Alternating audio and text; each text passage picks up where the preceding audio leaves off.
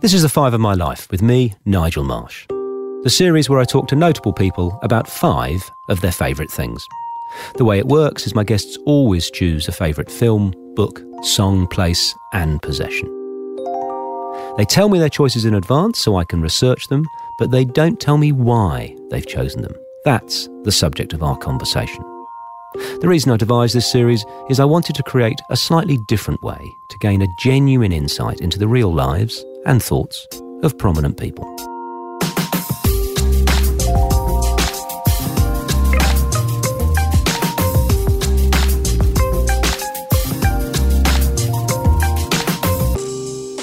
Sarah Wilson has had a high-profile, successful and varied career.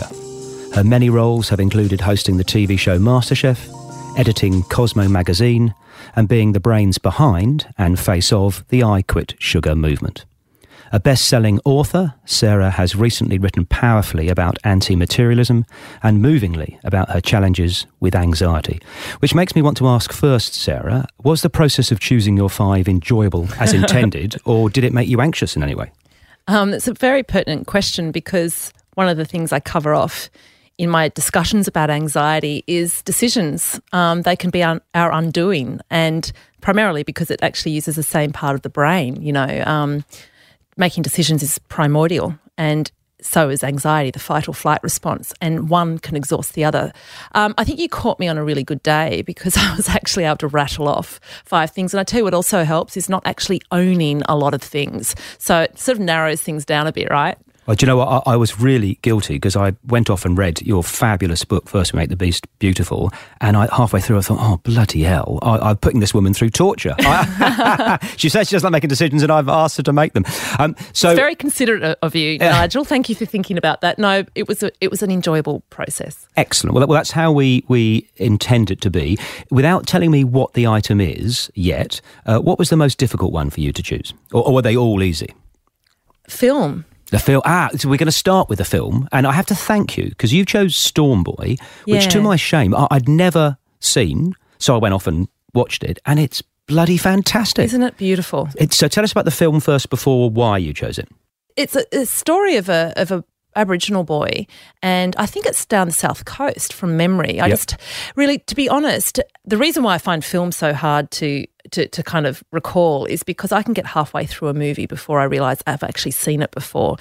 For some reason, I get very, very engrossed in a movie, and after I walk out, I often don't have any memory of it. Right. Yeah, and I don't know what that's about. And I think there's people who remember movies and people who don't, right? And I can't remember actors' names. But Storm Boy stayed in my mind because of the evocativeness of it. There was this sadness to it, and there was this friendship with this pelican. And, it's funny, my best friend saw the movie quite recently as well as an adult, and she saw it and she said, my God, that kid looks exactly like you did as a kid. Okay. Yeah, and I identified with the little boy, and I kind of get it, like just this kind of loner kid, So, yeah, I think that was probably it. It was a friendship with an animal and sort of wistful, I suppose. It stuck in my mind more for the evocativeness. It's so beautiful, and the pace, I love it. Now I'd imagine my kids would be bored after 5 minutes. They'd be on the iPhones. That's the pace. Yeah. When he's floating on the raft. Yeah. Beautiful scenery. Bugger all is happening, but it's entrancing. And they've made. It's Geoffrey Rush, so I hope it's wonderful. But they've made a new one. Yes. And I hope they haven't sexed it up or sped it up. It doesn't need to be, made faster or whizzy or have a car crash or a love scene. It's perfect how it was. That's right. I think the evocativeness is very much about nature, and I think it's also about the sort of Aboriginal relationship with nature, which is about stillness. It's not about talking over the top of everything. It's about listening, and there's a lot of stillness in that movie, as you say. And I agree with you. I really hope that it's not sexed up. But yeah. Well, talking about sex is the author of the kids' book, Colin Thrill, I think he is. He sold the rights to the film, and he had one stipulation. Yeah. Just one. You can do what you want. Don't make it a sex comedy. Isn't that great? And you go, why How would you think they're going to make it? could you? Yeah. And Mr. Percival, the real pelican, Yes. lived to 33. Is that right? Yeah. Gosh, you do your research. I'm ashamed. No, but thank you for choosing it. I mean, Yeah. I feel slightly embarrassed that I hadn't seen it before. That's like an important Australian film. Yeah, I think I've almost answered why I chose it, but one of the other things was because it was the first movie I saw. The first movie. Yeah. So, hold on. Right.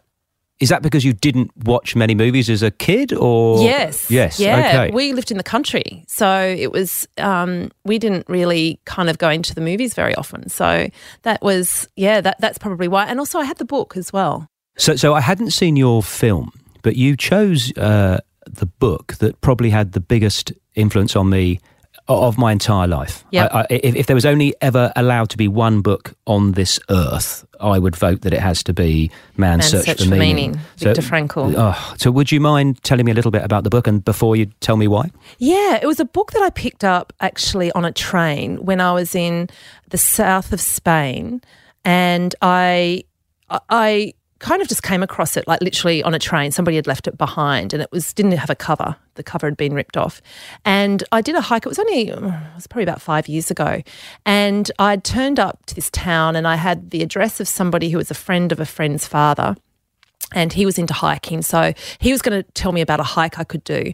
And so I set off in this 7-day hike with just a library bag, like a satchel, a market satchel, a bottle of water, a cucumber, Viktor Frankl, my mobile phone, and a toothbrush. And so I hiked across Sierra Nevada for 7 days, just going, this guide kind of drawn a map for me, and I went from town to town. And it'd be sort of between 7 and 9 hours of walking a day. And I would eat 3 omelettes in some small town, in the morning, and just gorge myself to the point where I was like hallucinating from sort of, food coma. And I'd guzzle all this water and coffee, and then off I'd go and just hike in the middle of, it was 40 degrees heat. Right. And I'd have a big bottle of water and a cucumber or an orange. And at about midday, I'd lie under a tree somewhere, sort of with a donkey, and read Viktor Frankl. Like Nigel says, it is probably the book I recommend. Anyone who has lived a few years on this planet needs to read it, to feel a bit more grateful about their own lot, I suppose. But Viktor Frankl was a psychiatrist of sorts, and he, within 9 days of leaving Auschwitz, where he'd been, I think, for 4 years, he wrote this book. It's a very short book, but it's essentially about resilience. And he analysed who were the men in the camp that survived and who didn't. And it's an interesting, I almost don't want to give away what the conclusion is, because you need to read it to kind of have your mind blown. But it's a beautiful book that goes to the heart of the human condition and character, which is kind of the thing that I live my life to. I don't live my life to happiness. I live it to the aim of pursuing character. And he provides a framework and a sort of a gentle hug for anyone who's wanting to do that. So, yeah, it was a really interesting thing to read, because I was walking through this desert. I got lost several times. I got attacked by dogs. I have a thing for being attacked by dogs in the middle of nowhere, but I guess if you put yourself out there in the middle of a foreign country in that way, it will happen. I would read it under the tree each afternoon, and there was this kind of juxtaposition of hiking for I don't know what reason, it's what I do, and almost pushing myself to the limit, because I'd arrive in these villages, the next village sort of, 5 o'clock, and I would rinse out all my clothes in the shower. I'd just find somewhere to stay for the night, hang them out in the sun and fall asleep, and by the time I woke up, they were, absolutely dry, get dressed, go down and eat a 3-course meal and half a carafe of wine, stocking myself up for the next day. It was quite a nice routine. But, yeah, I'd read it, and it was kind of almost like I actually do mention it in that anxiety book. It's that kind of parallel of just trudging your way through and doing the work and grinding your way through hardship. Now, I can't parallel hiking through the Sierra Nevada with being in Auschwitz for 4 years. But I think Viktor Frankl wrote it for all of humanity, didn't he? He wrote the book because I think pain is pain, and we experience it in all different ways. And I don't think he even distinguishes the hardship of a concentration camp with other kind of pain. It's just an astonishing book. The original German title is Nevertheless Say Yes to Life. Oh, is that right? Isn't that incredible? Particularly self-helpy, isn't it? I mean, It sounds with an exclamation mark and maybe the word.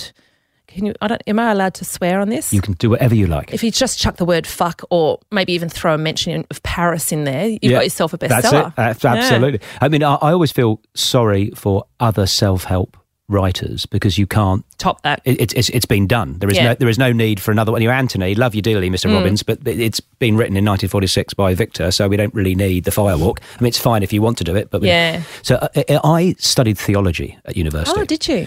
And the Viktor Frankl book knocked me out because if you believe that the world is meaningless, that can be quite bleak, which I tend to. Yes.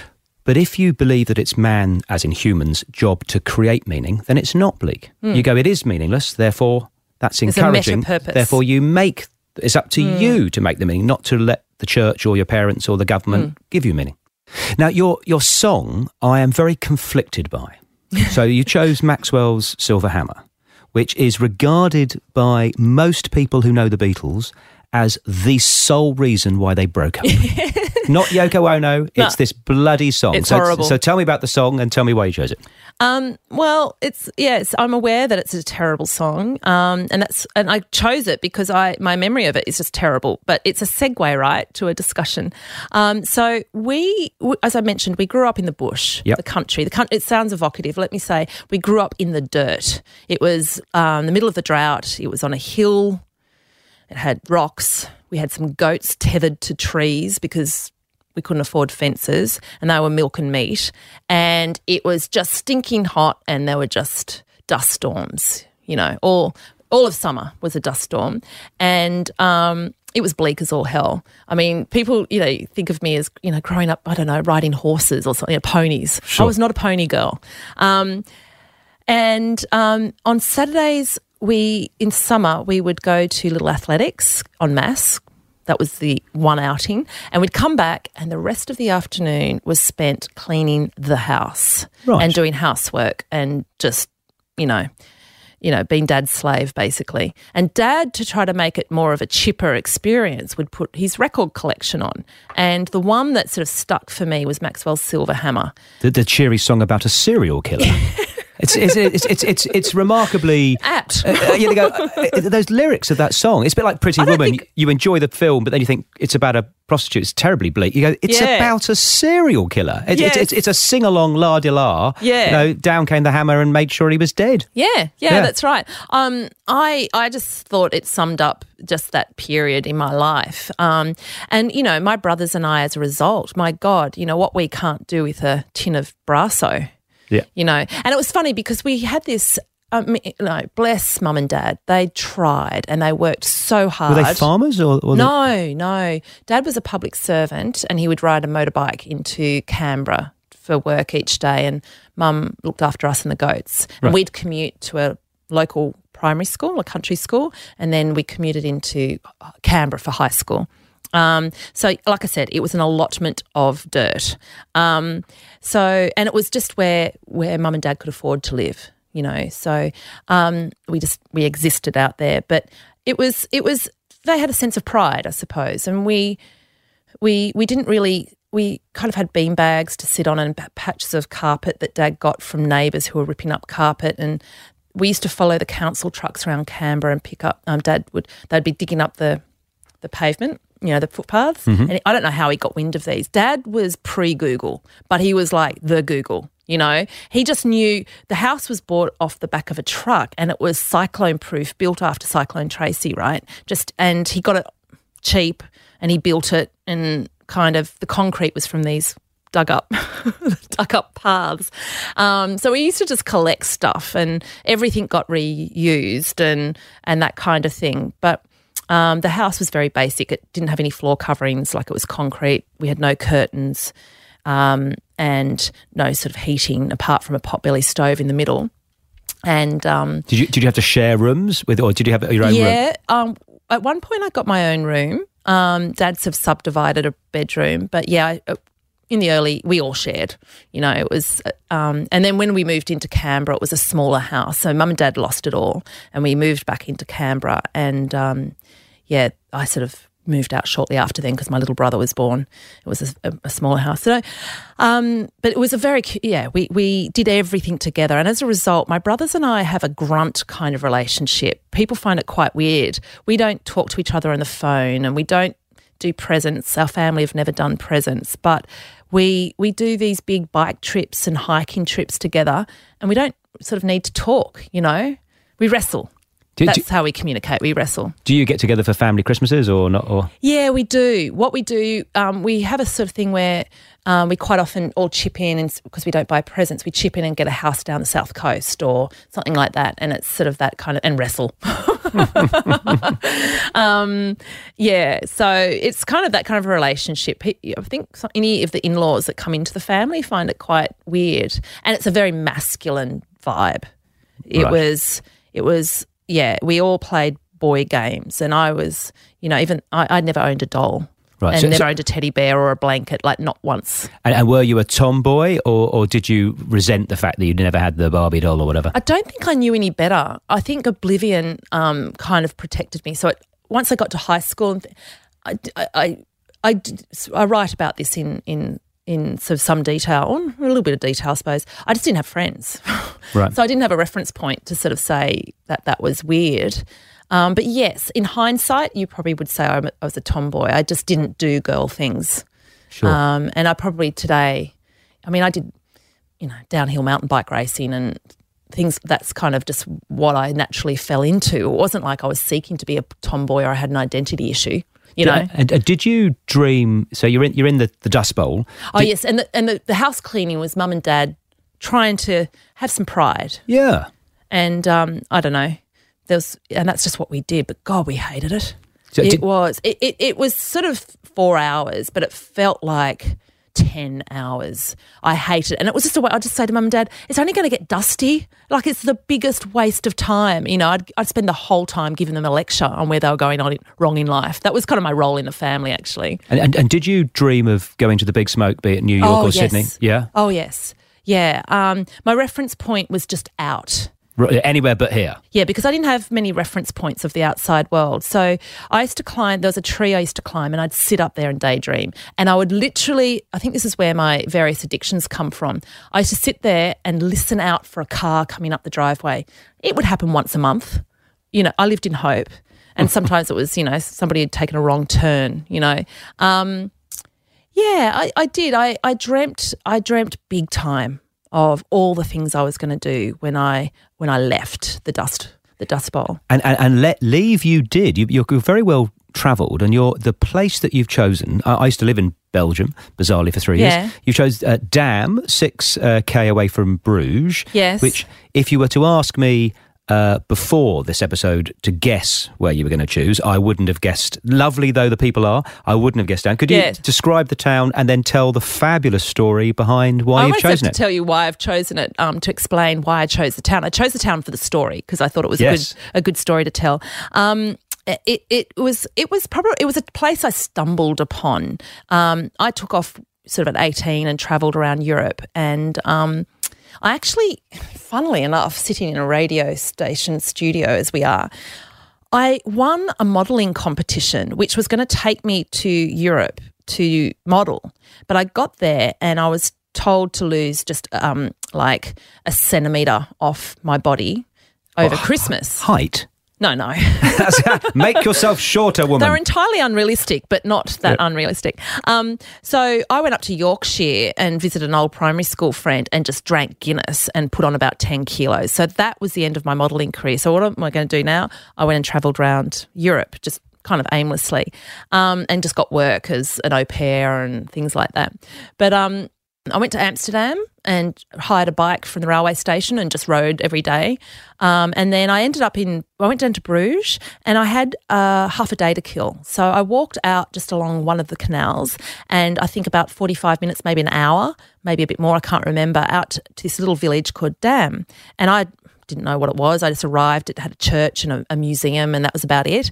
And I was wandering around and I was quite I don't know, lonely, but sort of checking things out. And this person came up to me and spoke to me in French and said, we're making this documentary on this famous Flemish artist, and he's seen you and would like to illustrate your face. And this is all in French, and I understood a little bit of French from reading a French textbook in a library in London above the pub that I worked in, you see. So that's how I got the job in Corsica as well. So I said, okay, I've got nothing else to do. So this guy came over. He would have been, I think, in his 70s, like early 70s. He was just old. And he set up an easel and he sketched super, super fast about 20 pictures of my face. And I just sort of sat there, and he gave me one of these sketches and signed it.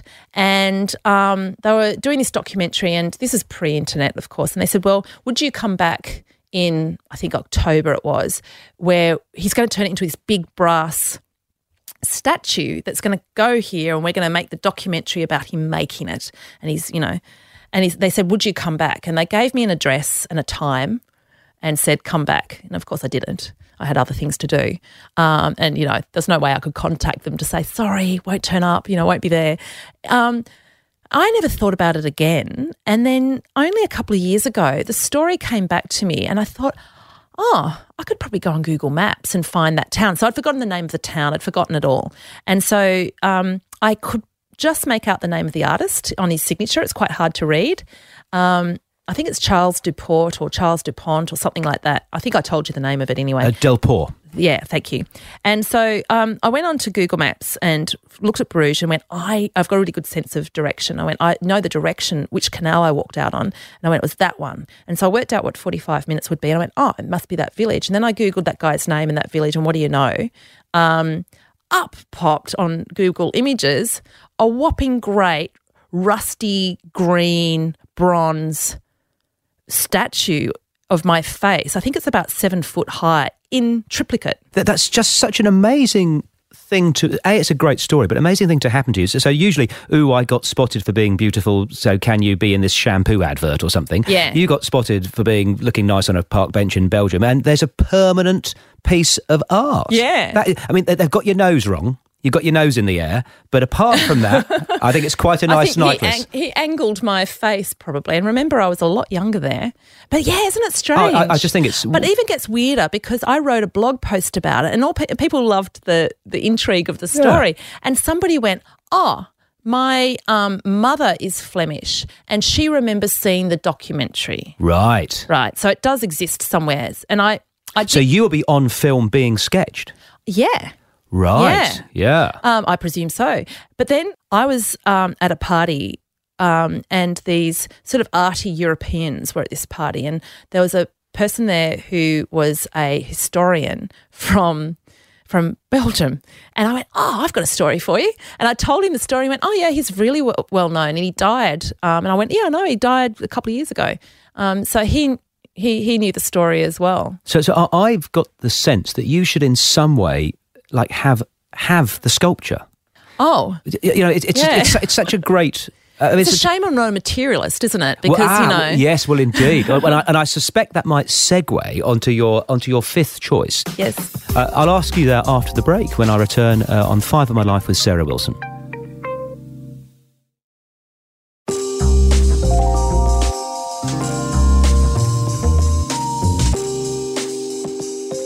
This is the 5 of My Life with Nigel Marsh. Having done a few of these now, I'm fascinated by the chronology of people's choices. So I sort of look down like a bit of a nerd. And so your film was made in 76, your book was written in 46, your song was recorded in 69, and for my chronology, you were in Dam in Belgium probably in the 1990s. Yeah, early. I'm 44. All of those are from the previous century, and I'm imagining, because you've chosen your green shorts, unless you've changed, your green shorts as your possession. Yes. And I'm imagining they're from the 21st century. Or maybe not. How long have I had them for? 11 years. Yeah, they are. Okay. Yeah. So tell me about this item, and tell me why you have chosen a pair of shorts. Well, I think it's because it's become a thing that people get to have kind of know me for. It's kind of strange. Like I've been in London riding on a Boris bike, you know, to an appointment, and I've been wearing those green shorts, and somebody's yelled out, "Sarah Wilson." So just to explain, so you wear these a lot. So they are. Yes, I think it was when I was editor of Cosmo, and I was in LA, and I had to get a pair of shorts for something, and so it was an American outlet sale. I had a slight problem with the sweatshop thing, but they'd corrected it just kind of recently. And so I bought this just pair of cotton green shorts, right? So running shorts? Running shorts. Right, okay. Quite short with white sort of trim on them. Got it. And funnily enough, I mentioned Little Athletics. There's 21,000 segues going on here. They look exactly like my Little Athletic shorts from when I was about 9, which Dad just thinks is hilarious because he's still got my Little Athletic shorts, right? Sure. Queen Bee and Little Athletic shorts. Anyway, so I just wore them and I wore them and I wore them because I just don't buy fashion. Even when I was editor of Cosmo, I just didn't engage in that at all. And I tend to wear the same thing over and over again. And I wore these shorts and I only had one pair of shorts. And so that's just what I wore. And I did a lot of running and a lot of, you know, I used to go in sand running competitions. I even used to go in mountain bike competitions wearing these shorts. And they started, I remember I was hiking with a friend and she just went, "Oh, Sarah," she was behind me. She said, "They're just obscene." So she, I think, after 3 or 4 years, she went and bought a second pair for me. Exactly the same? Exactly the same, because they're just a standard item. And then the same thing happened about another 4 years later. And in fact, it was my 40th. So my 40th, the staff again just went, "This is ridiculous." And one of them went and snuck into my house, got the old pair, got them framed with, you know, the hole in the crotch and all of this kind of thing, and bought me another pair. Now, 4 years later, I've just worn out the final pair, and you'll be glad to know I reuse them. I use them as my bike rag to clean the chain. Of course, American Apparel have gone out of business, right? They've folded. But my friend in New York happened to find a second-hand pair and sent them to me. So I actually am wearing them in fact, I think I'm wearing the green shorts in every single one of my books just because it's what I wear and I happen to be wearing it when the photo's been taken. Sure. So I'm wearing this latest pair, which are a little bit on the small side, or either that or I've grown, in my latest book, Simplicious Flow. And that links because if I get it correct, you don't just wear them because you like them. You are big on anti-materialism. Yes. Right. So for the last 8 years, I lived out of, for 8 years I lived out of 2 suitcases. And then for periods of time, like I think that trip that I was in Greece for, you know, I was doing a book tour and selling my book into the UK and things like that. And I lived out of a 15-kilo backpack for 5 months. So, and that included everything, including a fancy dress outfit for a 50th birthday in France. So that's how I've always lived. And I'm wearing clothes, you know, still from when I was 18. And it's just become this way. And I mean, I went for 13 months. I wrote a story once about going for 13 months without buying anything but food and toilet paper. And then I went and I went shopping. And it's quite a funny story, actually. I was in Westfield and the credit card company rang me and I was in the toilet and I was like, "Yes." And they said, "We've noticed some unusual spending activity on this credit card." Right. And I went, "No," you know, because I went in and shopped like a man. I bought a pair of jeans, a pair of shoes, you know. And then I went for another 9 months, you know, and I would say that, yeah, quite regularly it would be 6, 9, 12 months without buying anything. It's generally I've got to buy running shoes, undies, bra. Right. But everything else I kind of get away with. So my sad, not as impressive version of that is last time I washed my hair was October 2006. Oh. And I get a little thrill from the $100 I've saved over the 12 years and the lack of environmental damage that I haven't done. And that offsets your carbon miles when you fly to the UK, I'm sure. But I feel guilty because I've been married for 26 years and we've had the same Bali knockoff table for £100. Yeah. For 4 kids, it's been beaten into, it's like sticks of rubble. Yes. And we've just bought another table.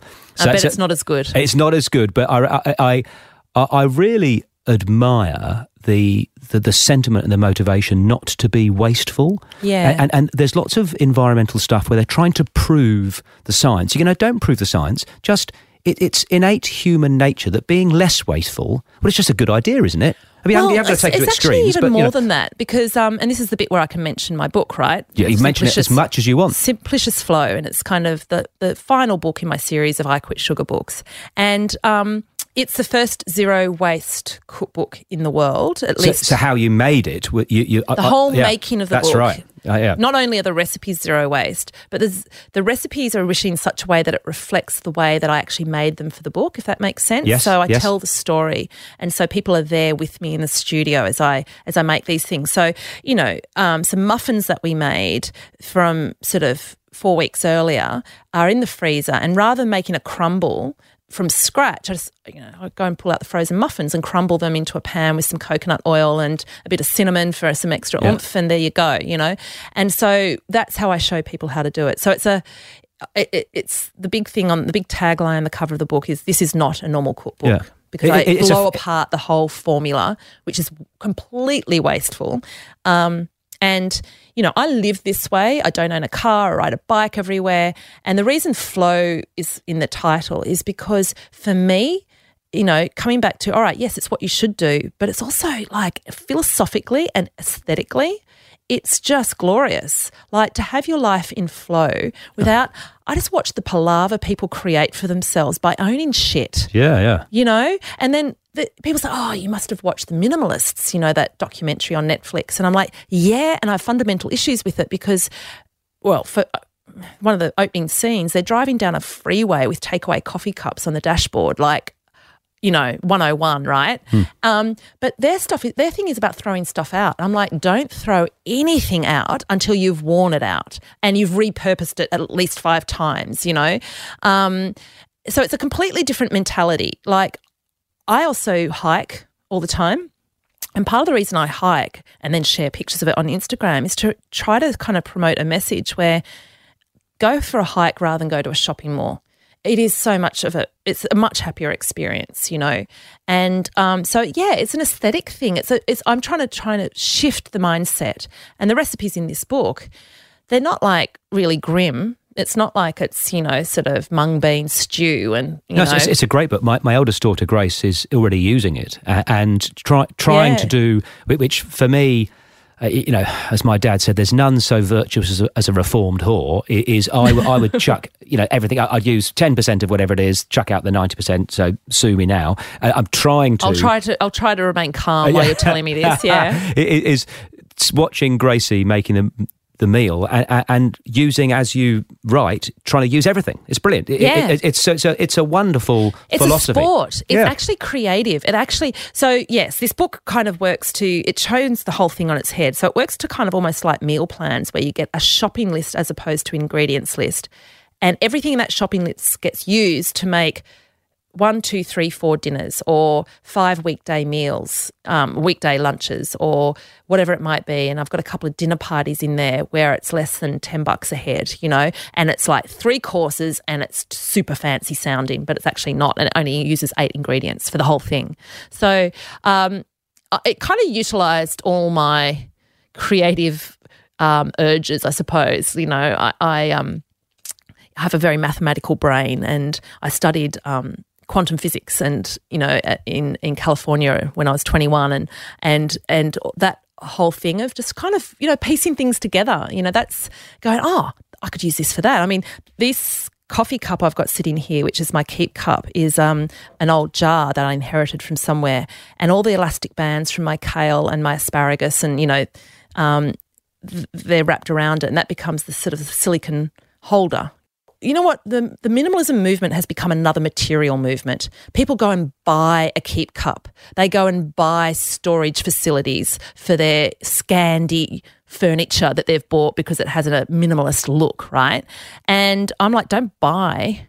Kind of repurpose and recreate and kind of fend. Fending is a form of creativity and also rule breaking. Like, you know what? There are so many bloody rules in this world now. If you can do this, like for me, it's a form of saying, up yours, you know, I'm not playing by this game. Sure, you know, sure. I'm not buying into it. So it's the cookbook I've always wanted to write, but I've had to become a bestseller before I had permission to be able to do it.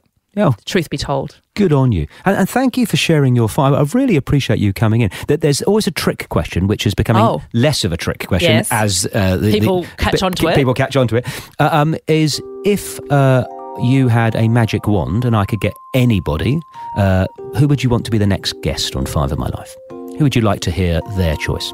Oh, well, Russell Brand is Russell the Brand. thinking woman's crumpet, in my opinion. Lock it in.